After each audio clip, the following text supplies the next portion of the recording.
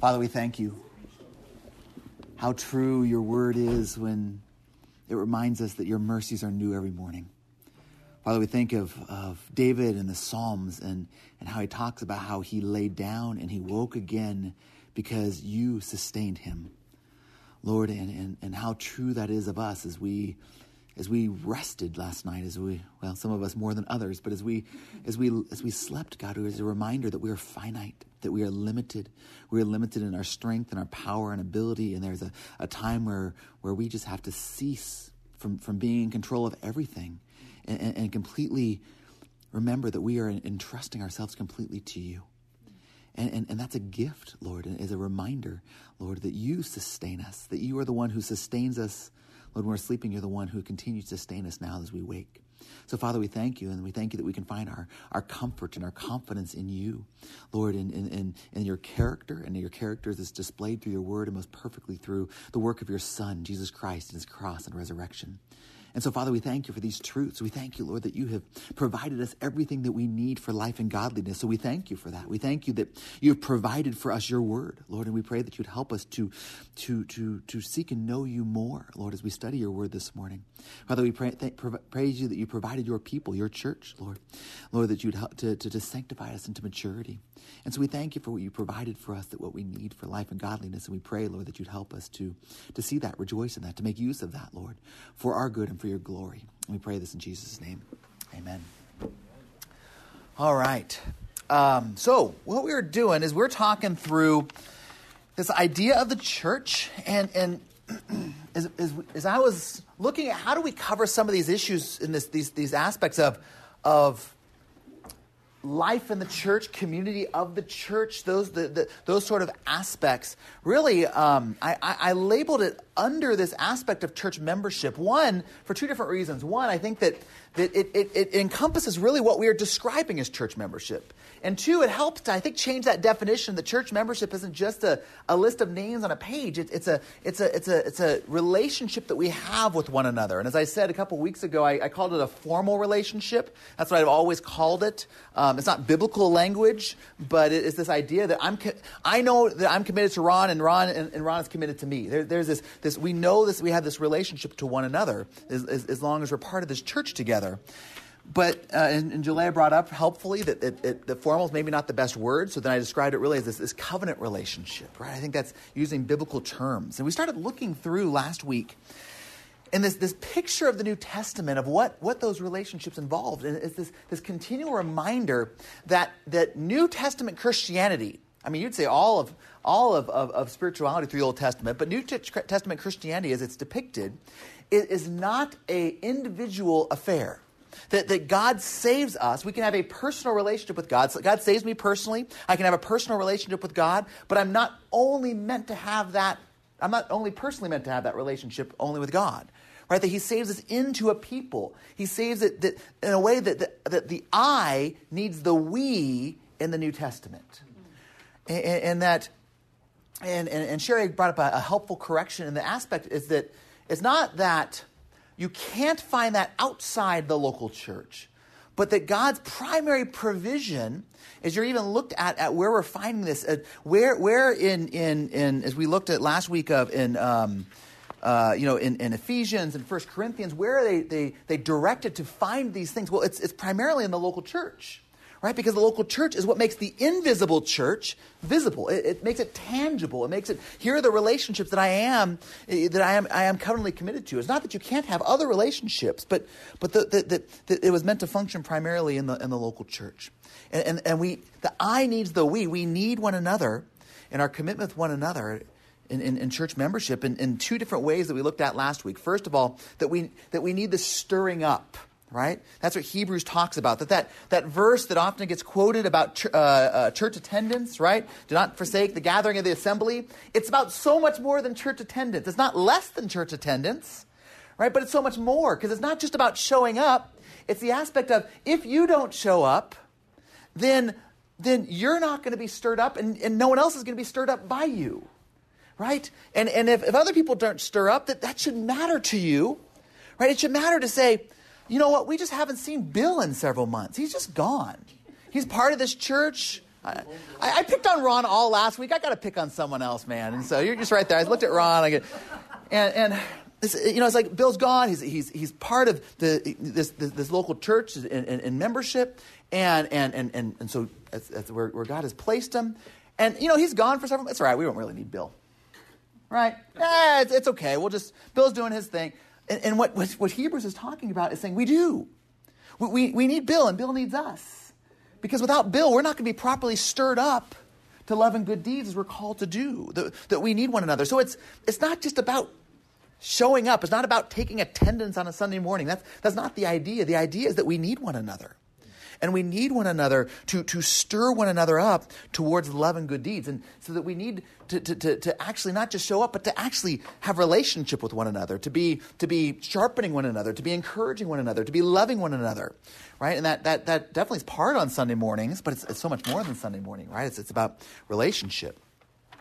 And then we talked also, it's not just about these one another relationships, but it's also that we need one another because of God's teaching on spiritual gifts in the New Testament, right? As we looked at spiritual gifts and we looked at it, that really interesting, and I wanted to include that in your notes, and some of you it may not matter a lot, but I thought I was reading through Tom Schreiner's Pauline Theology, and he just listed out those terms, and I thought it was so helpful to think of spiritual gifts it's a very diverse vocabulary, right? It's this diverse vocabulary that Paul uses on spiritual gifts, and really that vocabulary emphasizes two aspects. It emphasizes the divine aspects of the spiritual gifts, right? The fact that these are gifts from the Spirit, actually really from God, being empowered by the Spirit to be effective in work.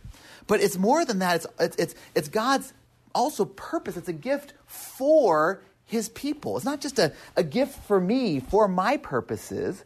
It's a gift to edify God's church.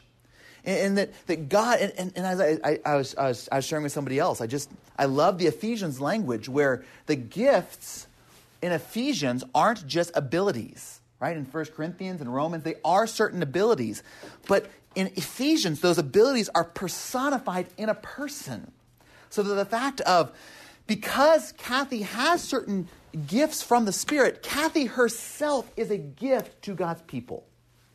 Right?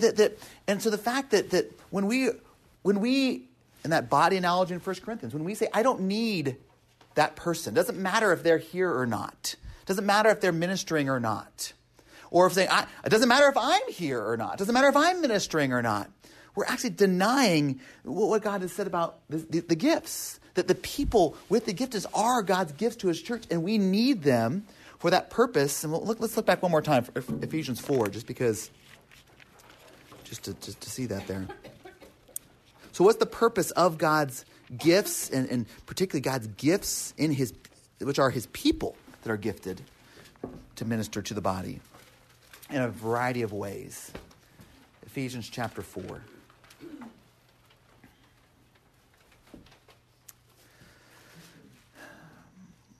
So he gave apostles and prophets and evangelists and shepherds and teachers, right?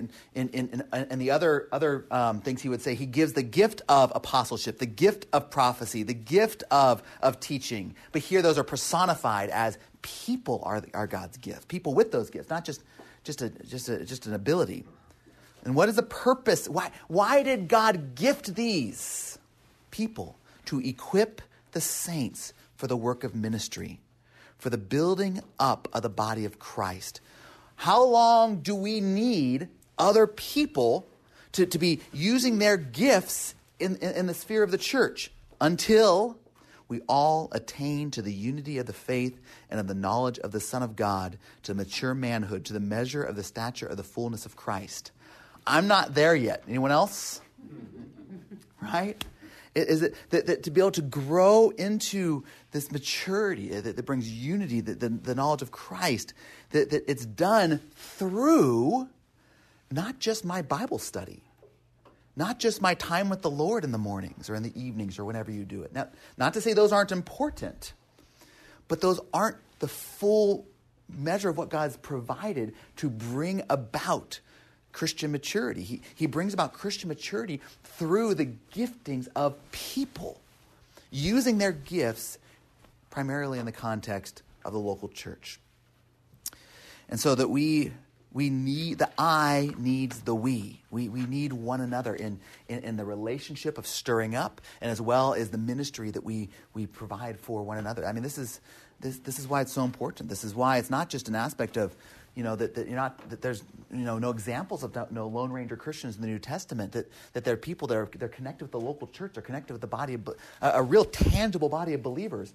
But it's because we really actually, according to Ephesians and Hebrews, we actually need that to be able to be brought to maturity. That's why when high schoolers graduate high school and I was a youth pastor, I said, I mean, I don't know if I said but often I said the number one thing is you need to find a local church where you're going to commit yourself to, and they know that you're committed to. So it's not just, it's one more college student, and they're just not here anymore because they're a college student, and that's what they do. But you're committed to them, and they're committed to you, and you have that relationship. It's so crucial. And I'll tell you what, after 8 years of youth ministry, what mattered more than if they went to a Christian college or a secular college was their involvement with a local church. I've seen kids go to Christian college and they completely flame out, and I've seen kids go to secular college and do great. And more depends on their commitment and connection with the local church. So I know that at Masters, they encourage them not to consider Masters their fellowship, but to go out to all the local churches. I'm not sure all Christian colleges do that. I don't, and even knowing kids at Masters is how well they do that. I think that there's a corresponding result with their spiritual health. Absolutely. Because there is a thinking, I don't really need that because I go to chapel. Yep. And I go to chapel and I go to Bible class, and so I don't really need to, maybe I'll just go to a church every once in a while. I don't need to really be committed in a part of a church. And the problem is that you get knowledge, and you get knowledge from chapel, and you get some experiences from people that in the dorms or whatnot, but you don't get to the full extent what's being described here, especially from the diversity, the unity of the body, right? Of the diverse gifts, of the diverse people of God. And so, yeah. Any questions or other thoughts? And then I want to move on to our third one on this, kind of, that we didn't get to last week. So. One big thing, Craig, too, that when you talk about membership, I think the key that you talked on before was the need. Mm-hmm. Like I don't know if we communicate that well. Like, I really need you. Yeah. Do you know what I mean? Yeah. Like, I think most of us have been spurred on to go somewhere when people say, well, I would need you to. Yeah. Do you know what I mean? Yeah. But to say, I need you to help encourage me. Or do you know what I mean? Yeah. Or even to say, wow, I'm really encouraged when I see you here. Because I just think about with Harlan. I love when Harlan sits there. Yeah. And he wasn't there for the past few weeks. And Yeah. I wasn't there. And so I kind of missed him. Yeah. But it's kind of funny. Yeah. You do when you start to think about it. Yeah. But I never tell him that. Harlan, I missed you. Yeah. But you know what I mean? Or we often, or to take one more step further, I think that we often think is, oh man, not pick on Harlan too much. I'm going to pick on Bill because I like to pick on Bill. It's like, man, Bill hasn't been here. Bill needs us. Well, I right? miss Bill. But yeah, you go. But there is a sense of thinking, there's that sense of someone's gone. It's like, oh, they're missing out because they don't have us. Right. But it's also the other that's here, that we're missing out also. That in that we're missing out because that God has put his the universal church is made visible in the local church. That God works through and that God has put the people here in this church for a reason, because that's who we need to grow to maturity. And yeah, I mean, the fact that I can think just in Harlan's example of the way that he thinks on, and that's why I say spiritual gifts sometimes are difficult, because it's not a list. I always say that in membership class. It's not a spiritual gifts inventories aren't wrong, but they're incomplete because there was never meant to be, this is your list of 15 gifts. Every list is different. It's meant that the idea is you are gifted in a way, go love people, and you're going to see that way. And I think of Harlan and how he sharpened me, right? That I'm a better teacher in my interactions with Harlan, and so that I miss out, and that we miss out is we don't have that interaction. So yes, we missed you, but it's not meant to be guilt, right? It's meant that we need one another, and that's the picture, right? Yeah, that's a good point to bring out. Yeah. Other thoughts, comments? I've missed it as well. Other thoughts, comments? Well, just that people that don't come at all are missing out. Mm-hmm. They say, oh, I can have my own church in the mountains or Yeah. whatever, my own worship. Yeah. They're missing out. Yeah. Yeah. And on the other hand, that we miss out too, because that there's a way that God would use them in the maturing of the body. Right? Yeah. Yeah. It spurs you on too. Do you know what I mean? It spurs you on to say, if someone said they needed me, it would spur me on to maybe be more perfected. It would start to sharpen me. Yeah. You know what I mean? That, they need me more than lifeguarding. Or do you know what I mean? Yeah. I more than a pool person or whatever it is. Yeah. They need me because of this or that. And I think it would make me want to hone that gift a little more and want me to study more or want me to, do you know what I mean? It would spur me on. It would be like stirring up within me. Yeah. If someone said, hey, I need you to, then it would stir me up to study that thing or to look at that thing a little more. Yeah. Yeah. Well, not only that, they're questions. Somebody else's questions brings up questions in your own mind. Mm-hmm. No matter what. Yeah, and that's so she's talking in terms of spiritual gifts, but you're talking back in Hebrews, right? That without someone's questions of stirring up, without someone's questions of stirring up to love and good deeds, there's that's absent, that's missing, and this how it's used. Yeah. Corey. And I think the stirring up can even happen just by observing somebody's walk. Oh, yeah. I think of the many people in our body alone that are going through really difficult times or in constant pain, and I don't hear them complain. They have joy. I mean, that's pretty encouraging. Yeah. So. Last week, leading worship, and after teaching on worship and doing some things and studying on worship more and with the worship team and stuff, just thinking through the one another aspects it's described in worship in the New Testament. I've tried to when I first started doing worship, it was very close your eyes and focus on the Lord. Which there's times for that. I don't think it's wrong, but there's times I think that's important to open your eyes as well. And so as I've been doing that more and being stirred up by the body as it worships, and especially by brothers and sisters as they worship. And last week was one of those times that it's a snapshot in my mind. And that was Dave and Marta sitting in the back. They were back by the sound booth. And it's just a reminder, right? It's just there's just seeing them worship with all their hearts and soul in the midst of their suffering is something that there's more from that moment than I could get from almost any Bible study I think I've been in. Right? And being stirred up by them and a reminder and those things of when. It's not an if, right? It's a when. When I suffer like that. That I want to be reminded that God is true like that. And so it's just it's good. We need one another. Yeah. I think Sharon was a good example. Yeah. Sharon's another one. Yeah. So thirdly, the third thing is this other need that we have for one another. The I needs the we, right? That's the theme here. The I needs the we is for spiritual leadership, is in particular, not just the body in general, but God has in our Christian maturity, he says that we need those who would be in spiritual leadership over us. So turn back to Hebrews, or actually turn to Hebrews. We were in Hebrews last week, but not back there this week.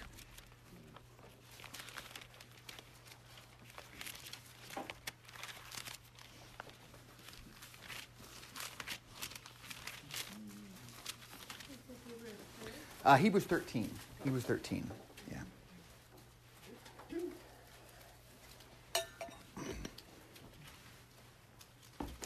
Hebrews 13:17. So the author of Hebrews is starting to wrap things up.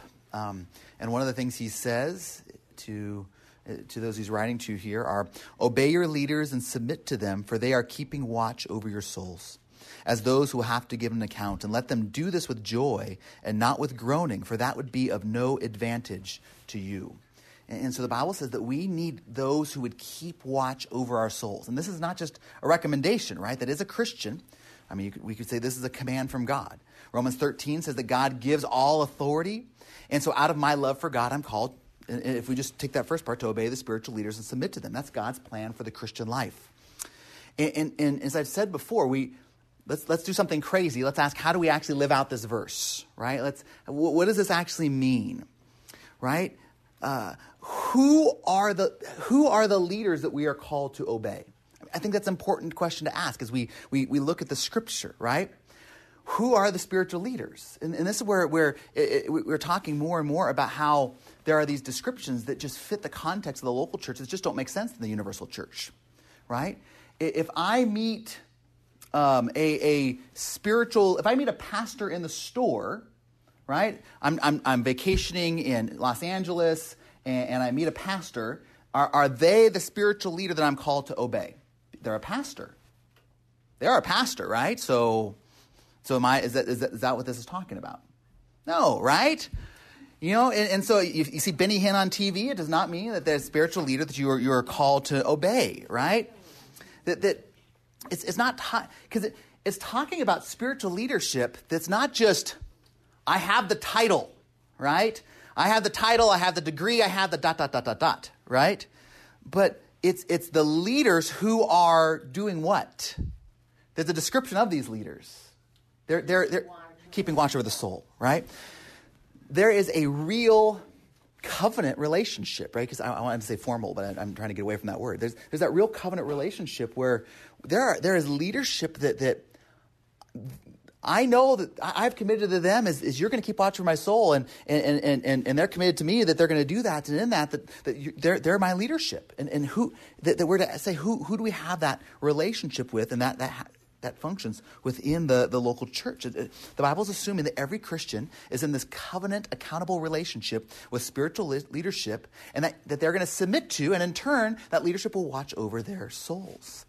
Which again means that there has to be some sort of understanding, right?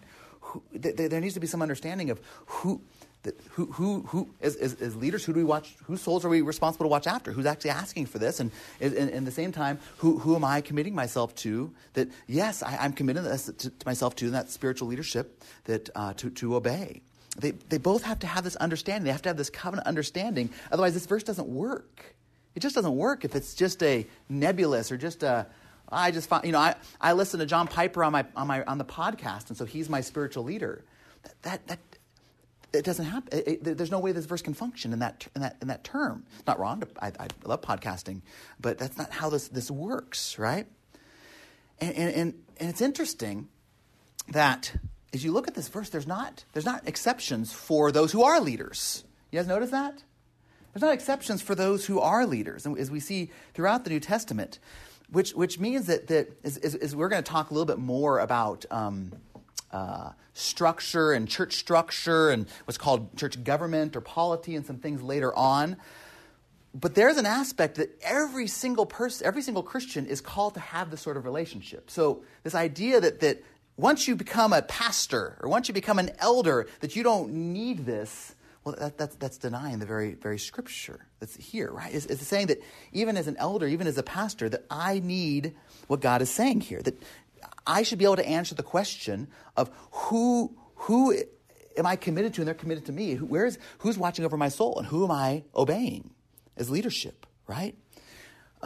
That I'm called to submit to and obey, and the other elders are called to watch over my soul. And that's why I think that not only do we see evidences of a plurality of elders throughout examples in Scripture and talked about and things like 1 Timothy and others and Titus, but also the very fact of you can't live out the rest of the New Testament in a hierarchical single pastor model. It just doesn't work. You just can't live out what is described here. So then look at how this verse continues. So obey your leaders and submit to them, for they are keeping watch over your souls as those who will have to give an account. Right? So again, we're getting this type of covenant, formal relationship type of language. There is an accounting. There is an accounting. And as I've said before, and I can speak, and Dave can have my back on this, that we take this very seriously as elders, that there is an accounting. The flip side of the command to obey your leaders is that leaders have to give an account. If you look at Acts 20:28, it says that Jesus purchased these sheep with his blood. That's what the elders need to be keeping in mind. And the elders, as we've studied this and asked ourselves, who who are the souls that we are accountable for? And it's this aspect of, we have to think in nuanced levels, right? In the aspect of who we're called to love everyone, right? That's what Jesus talks about in loving my neighbor. But am I called to be accountable in a way that I'm keeping watch over their souls and they're obeying it for every single person? Well, there's a nuance with that. In the same way that I would seek to love every person in my life, because Jesus says to love our neighbor, but I have a special responsibility to love my wife and children, right? I can't say, well, that's all the same. The way I love my wife and the way I love my neighbor is really the same. And the way I'm going to prioritize my wife and the way I'm going to prioritize, the checker at Rayleigh's, it's going to be. I'm going to prioritize those relationships the same. Well, no, it's a nuanced description, right? And one's not trying to deny the other. Right? It's in the same way that we're called to have a relationship, yes, with every person. And every person, as elders, as we understand that walks through these doors, that we have a relationship with the church, we want to love, we want to care for, we want to minister to. But there is a understanding of a covenant relationship we call membership, of where where people say, we want you to be our church, and we want you to watch over our souls. And then we say, we commit to doing that, as you would come under the oversight of the church and the elders. And that's what we call membership, and that's what we understand, that we take that to a whole different level in responsibility. And let me see. So there's different kinds of shepherding, accountability, and care as we look for that is committed in membership, because we understand that there's an accountability with that. And then look at the last part of the verse. Why do this in a way that the leaders can do this with joy and not groaning? Because we need this, right? It's to our advantage, right? And the implication is, what is it that we need? What is the advantage in the context of the verse? Having our souls watched over. We need that, because why do we need having our souls watched over? Why? What's the analogy that God uses? The very word pastor, right? The word pastor and elder and overseer are all used interchangeably in the New Testament. Elder is really coming out of the Jewish tradition, and this type of showing a kind of maturity and example and among the community. Overseer, I believe, is from more of the Greco-Roman idea and overseeing and leadership. Pastor, what does that word pastor come from? I don't know if it's right, but I think it's a shepherd. It's a shepherd, yeah. That word pastor has an overlap with the word shepherd, right?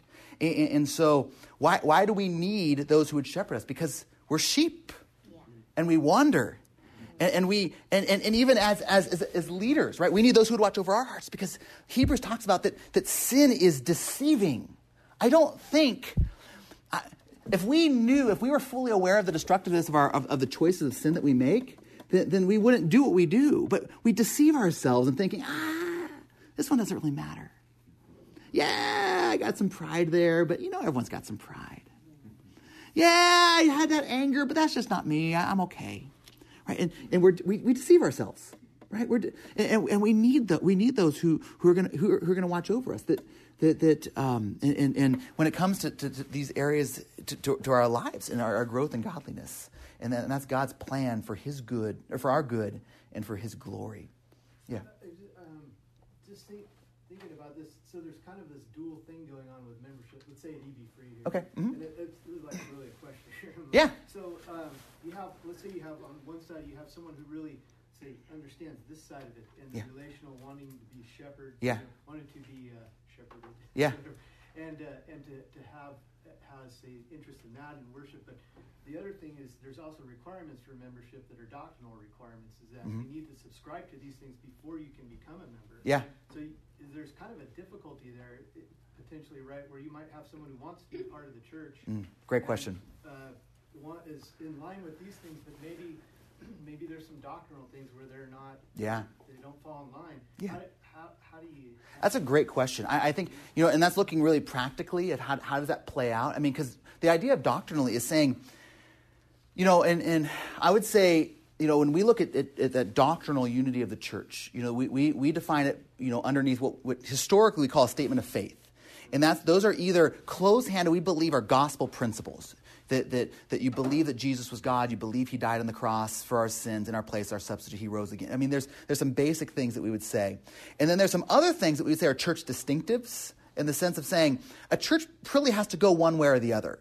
The aspect of, do you believe that the church each church is a priesthood of believers that can run its own affairs, or should have some sort of hierarchical government over it? You have to kind of go one way or other. Do you believe that the scripture is inerrant? There are Christian churches that don't believe that. But a church kind of has to go one way or the other. There's just no middle road on those sort of decisions, right? And so there is a you have to have those sort of baptism is another one, right? There has to be these kind of distinctives. And so if there's differences in those, I mean, most pragmatically, I think that's why you're looking, and this is where I think Sherry and Dave had a good challenge last week, is you look at the New Testament church, and it was founded on the local church, but the local church realized that they were not the only church in the world, that there was interconnected relationships within local churches. And so I'd say if someone came here and they felt very strongly, coming from an understanding of Scripture, that of infant baptism, right? We would say, yeah, we're just not the place for you, right? I mean, and one, we're not going to baptize your babies, and so that you're going to be struggling with that, and there's going to be all this. It's going to be hard with unity and those sort of aspects. But what we would say is, let us help you find a gospel believing church that be able to participate in that sort of aspect. So does that help? I don't know if that helps, but I think there's other aspects of doctrine that we that's the way we have called the difference of statement of faith and our doctrinal statement. So in membership, we would say that you have to ascribe to the statement of faith. This is what unifies us. And then there are other areas where we may disagree as Christians, but as a church, we would say that we're not going to say it just doesn't matter, that we think that there's a stronger evidence for certain positions that's going to be taught, but that there may be people within the church that disagree on that. Yeah. Yeah, because I'm just thinking about that, and that, say a new believer, for them to be able to really affirm they believe these things, they're really, in a lot of ways, I think, saying, yeah, I'm going to kind of believe what you guys are teaching because I trust you. And other people are going to say, no, I really want to vet this before I sign on. So, I mean, membership there for them might be much longer than others. Yeah. And then it's not static either. It's like, like it or not, our beliefs change over time. Yeah. And that's why, I mean, if I can find a better term than membership, I would, because the idea of membership I'm trying to describe is relationship, right? Yeah. And when you look at that sort of relationship, it is this. It depends, and there are some people that that want that covenant, that covenant relationship with the church, that are saying. I've had people come to the new members class and that are brand new believers. Just don't look through it. I have no idea what this is talking about, but I love Jesus and you guys love Jesus, and let's do this thing, right? And I have other people that go through and are just, that spend hours talking through the doctrinal distinctions of the doctrine. And I think it's good both ways, right? Yeah. Because in the same way is that because our relationship with each of those people is going to look differently, right? And so we want to, and so it's not a check-off box, right? It's an entering into relationship where we're saying that we are committed to one another, that we're going to love one another, that we're going to edify and build up one another, that we're going to serve one another, that we're going to submit to the leadership of the church as the church watches over our souls. And so, and I think that's why.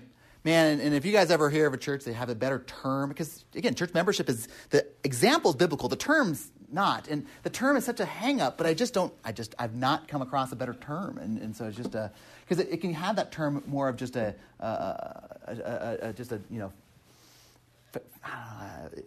not without the relationship aspect of it, when it is described as this relationship. So, yeah.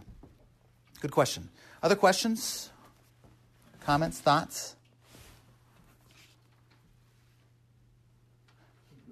All right. Either way, everyone's on a good page here, or I've lost you somewhere along the way, right? So, but let me just review that, and then we'll talk a little bit about where we're going with this. I come back to this because when we think about the church, we can talk about all the hot spots of when we talk about the doctrine of the church, right? We talked about baptism, we talked about communion. We're going to talk about things like church government and those sort of things coming up. We're going to talk about things like leadership in the church and those. I mean, we're going to talk about those things. But we don't want to neglect, and unfortunately, I think a lot of systematic theology is neglect of what does it mean to be the church? What does it mean to be the church? And that is to be in this covenant relationship with one another, right? Is it this aspect of I as a Christian need the we. And so I commit to you and you commit to me that we would grow in maturity. And really in these really, I think, three primary ways. There's probably more. As you look at the one another's of the New Testament, they're diverse, right? But I'm kind of simplifying things down in this aspect of edification, of stirring up towards love and good deeds, that we need one another. Not just to show up at church, but to have those relationships that the fact that we're committed to one another is not just because we show up at the same place and the same time once a week, and then we go and we have no other relationship with that. But there's a real, that we're building relationships with those like us, with those different than us, for the purpose of stirring up one another to love and good deeds. That we need one another to and the giftedness that we bring to serve each other, to bring it to maturity. And then we need the church as well as that we submit to the leadership of the church as the leadership watches over our souls. So Craig, you could say it's purifying to the church, right? In what way? We hold each other accountable. Yes. Yeah. Well, I think maturity in a large way is this aspect of, I mean, you look at the word of until you're mature and complete, right, in James' term. Well, what is that, mature and complete? That is growing in sanctification and being, and growing towards less and less, and more and more of purity, right? Yeah. So where are we going with this? We're going to talk next week, starting. We're done a little early, and I don't think anyone's going to whine, right? We're going to talk about the work of the church and the work of the church in the sense of we're talking about, again, in terms of our relationship with one another. This idea of church membership. That's not just the purpose. That's not only for our maturity. It is also as an aspect of there's another aspect of that purity, and that really overlaps with this concept of church discipline. Right? That there's an accountability that comes with that, not only in a positive way of edifying and serving, but also in you could say a corrective way, right? That comes through church discipline. And that's really the work of the church as we do with one another in this aspect, but also as a work as we seek to glorify God in the world. And so that we're going to talk about that, and then we're going to start to look at some things of the structure of the church and those sort of aspects as well. So. Any last questions before we kind of wrap up here? All right, let me pray for us. Father, we thank you. We thank you, Lord, that you do know what we need, even before we ask and often before we even realize it. Lord, that when you saved us, Lord, that you did not leave us as spiritual orphans. You didn't leave us as in isolation, but you saved us to be a part of your people, your body, your family, your church. God, that of your plan of sanctification, to use your people to grow us to maturity, God. And so we thank you that most of us had no idea what that meant when we were saved, but you did. And that was your good plan. And so we thank you for that. And we pray that we would praise you because of that, and that we would engage in your work. We're amazed that you would share that blessing with us. Lord, we recognize that if you had chosen in your divine decrees to do this just yourself, bringing to maturity by yourself, you could have, it would seem like a better plan, but Lord, it is the best plan that you would choose to share that work with us. That the people, as we gather and worship as your church this morning, that we are needed in their lives. We are needed to edify them and to serve them, Lord. And Father, we pray that we would take full advantage of that opportunity of how you would work in and through us to work in others. And so we just thank you for that. We thank you for that opportunity. And we love you in Jesus' name.